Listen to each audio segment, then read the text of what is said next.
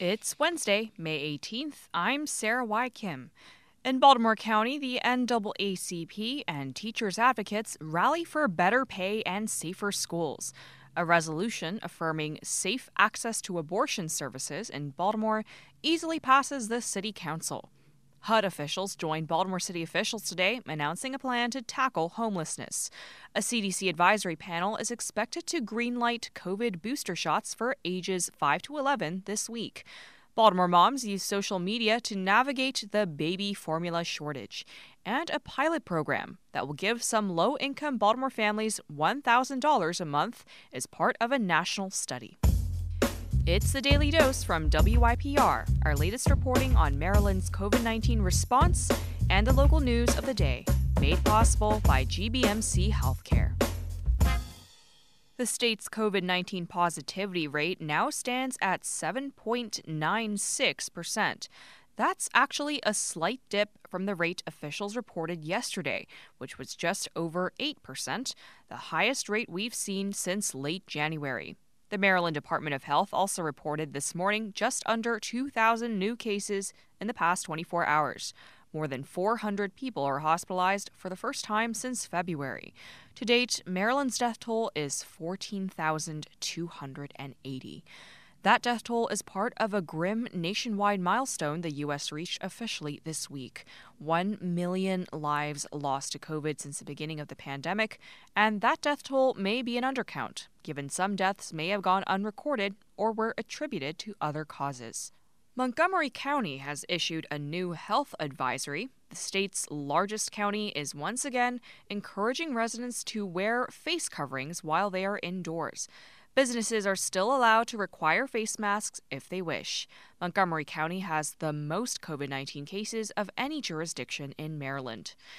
In Baltimore County, the Teachers Union and the NAACP joined forces Tuesday night to pressure the school system to both improve the salaries of educators and make schools safer. WYPR's John Lee reports the organizers of the rally outside the county school board meeting say those two issues are connected.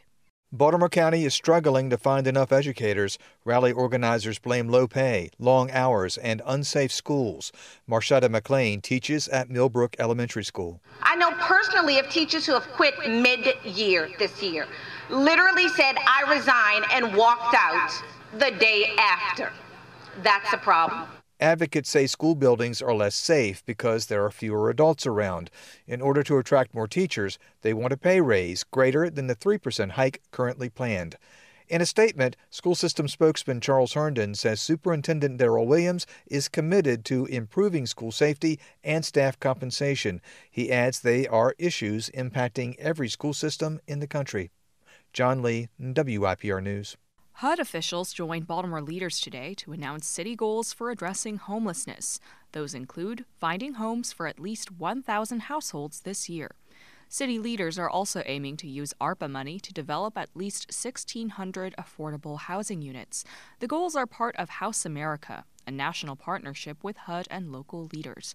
HUD Senior Advisor Richard Cho says there are more than 90 local leaders involved, including Mayor Brandon Scott. That it is leadership like this that is going to solve homelessness and bring hope. Scott said the city's House America goals will require working with a wide range of stakeholders and community members, including those who've experienced homelessness. We have to give them a hand to the side, not a hand up, so that they can find stability and get their lives back on track.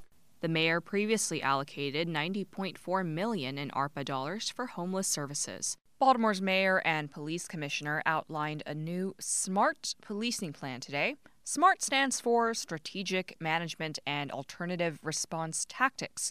It includes a false alarm reduction program to keep more officers on city streets. The initiative takes effect in July. The Baltimore City Council unanimously approved a resolution Monday that affirms the city's commitment to safe, accessible abortion care. WYPR's Callan Hansel-Suddeth has more. During an afternoon press conference introducing the bill, 1st District Councilmember Zeke Cohen said a key part of the resolution is backing grassroots reproductive care organizations. We will contribute to community-based organizations. We will help them expand their capacity to provide access to abortion and other services. The resolution also calls on Governor Larry Hogan to immediately release $3.5 million set aside for training new abortion care providers, a program created by a bill that was passed this past legislative session. District 10 Councilmember Felicia Porter said Baltimore City needs those funds.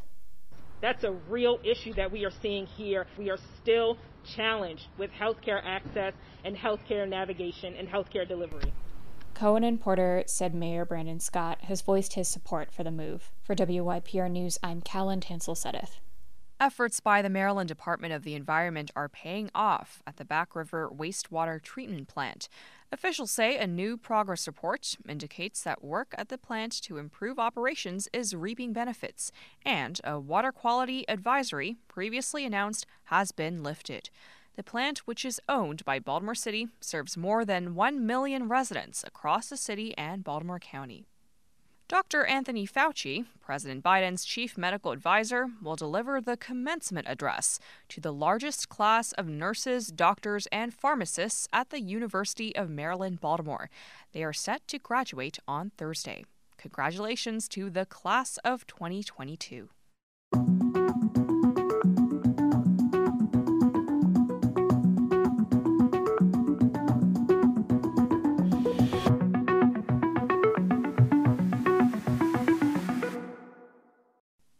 The FDA has authorized Pfizer COVID-19 boosters for 5 to 11-year-olds.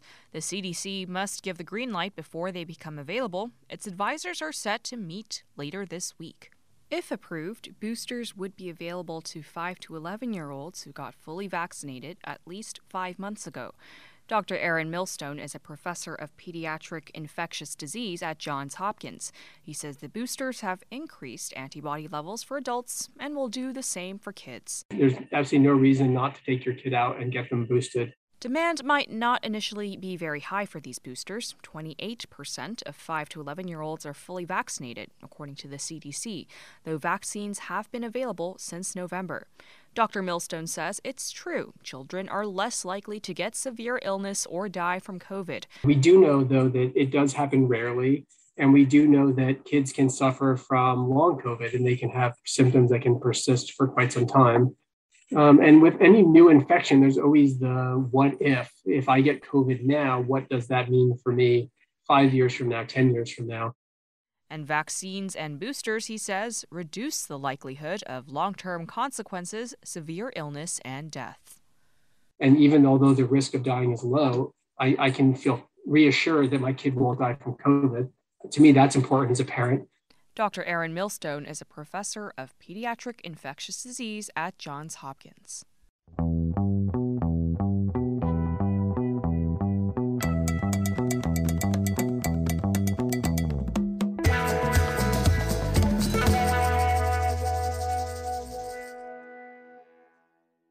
As a nationwide formula shortage continues to wreak havoc on families with children, some in the Baltimore area are turning to one another for help navigating the crisis.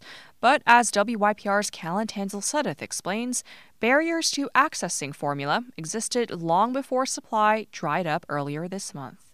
A Facebook group called Help Each Other Baltimore Formula Crisis racked up more than 250 members in less than a week. Members share what formula they have at home that they can donate to each other and what stock they've seen at area stores. Groups like these have been vital not only for parents, but for practitioners as well. I know our advocates were actually scouring social media because they heard that people were posting pictures of grocery stores where there was formula on hand and trying to get that information out. That was Kristen Topol, the program manager for Johns Hopkins Hospital's Community Connection program. She says that the formula shortage has disrupted their suppliers too. Staff at their clinics, she says, are bombarded with calls from families looking for formula every day, but they don't have any to give. We used to be able to order, I was doing the math, it was like 250 cans a month we would have on hand. We can't even order through our suppliers anymore. LaToya Mobley is a social worker at the Harriet Lane Clinic, which provides care to roughly 8,500 babies, kids, teens, and young adults. She says there has been a huge uptick in requests for formula over the last few weeks, But it's far from a new issue for families that were already hit hard by the pandemic. The pandemic definitely became a lack of access point for many families because WIC shut down rather quickly, because all of, the state programs were really kind of shutting down in-person services. WIC stands for Women, Infants, and Children.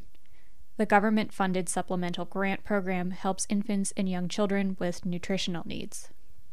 Mobley explains enrolling in WIC can take a few weeks under ideal circumstances. When appointments were restricted in 2020 during COVID-19, wait times got longer.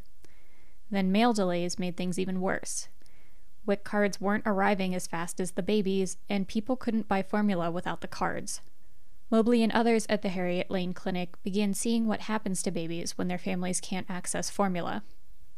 And babies were coming in losing weight, like leaving the hospital on their growth curve and coming in 8, 9, and 10% down from their birth weight, which is not the way that they should be going. Babies should be gaining weight. She says when the Abbott formula factory was shuttered in February, things reached a tipping point. While some people can spend time driving around looking for formula, that's not an option for many families, Topol says. Buying formula in bulk isn't possible either. It's a balancing act that our patients are constantly deciding between how much are they going to eat themselves and make sure that they can afford the formula for their child. They're always sort of deciding which basic necessity needs to be sacrificed. Amina Weiskerger is the executive director of Share Baby Incorporated, a nonprofit organization that collects and distributes essentials for Baltimore area infants and children. Weiskerger says that geographic and economic limitations are the biggest factors when it comes to inaccessibility. It's really those families that don't have the financial resources, that don't have access to the larger stores, don't have access to transportation. They can't get in the car and go to 4 or 5 different places.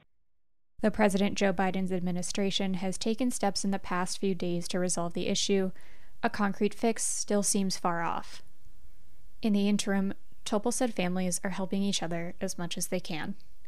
For WYPR News, I'm Callan Tansel-Suddeth.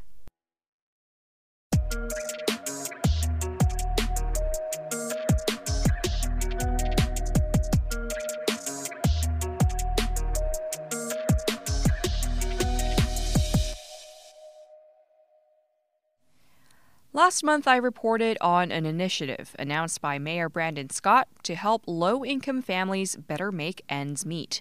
The Guaranteed Income Pilot Program will provide 200 young parents $1,000 a month over 2 years. This program will address income inequality by providing a buffer to help lower-income families get back on their feet and allow them to focus on their financial well-being. These funds will help our young families do things like pay for daily necessities like food and clothing, help them meet rent and avoid eviction, secure transportation so they can obtain and keep employment, get their children to and from school, and spend more time with their children. Robin McKinney is CEO of the Cash Campaign of Maryland. She told On the Record's Sheila Cass today that low-income families with children are still reeling from the pandemic. The families that we have been working with typically earn less than $20,000. We go up to $58,000, but more than half of the people we work with earn less than $20,000. And for those folks, even a small bump, right, creates a major issue. One reduction of hours, one expense that comes in higher, one BGE bill that's a little bit higher causes major issue. So during the pandemic, what we saw is that people just had complete volatility on their income side and on their expense side, with many places having, their employer closed or their hours were reduced, or they're trying to work a lot of different gigs to try to make ends meet. So it's been really devastating for the folks that we work with. McKinney explained how the pilot program will be funded. The Baltimore Young Family Success Fund is a new initiative that is part of the Mayors for a Guaranteed Income Project. So this is part of a national initiative, and we're pulling together funds from several places. There are some of the federal American Rescue dollars that the city has appropriated. The mayor's office has appropriated some funds, as well as some of the major foundations that are in town. The application process for the pilot program is now closed. McKinney says they are now combing through the data to select the 200 families who will receive the funds.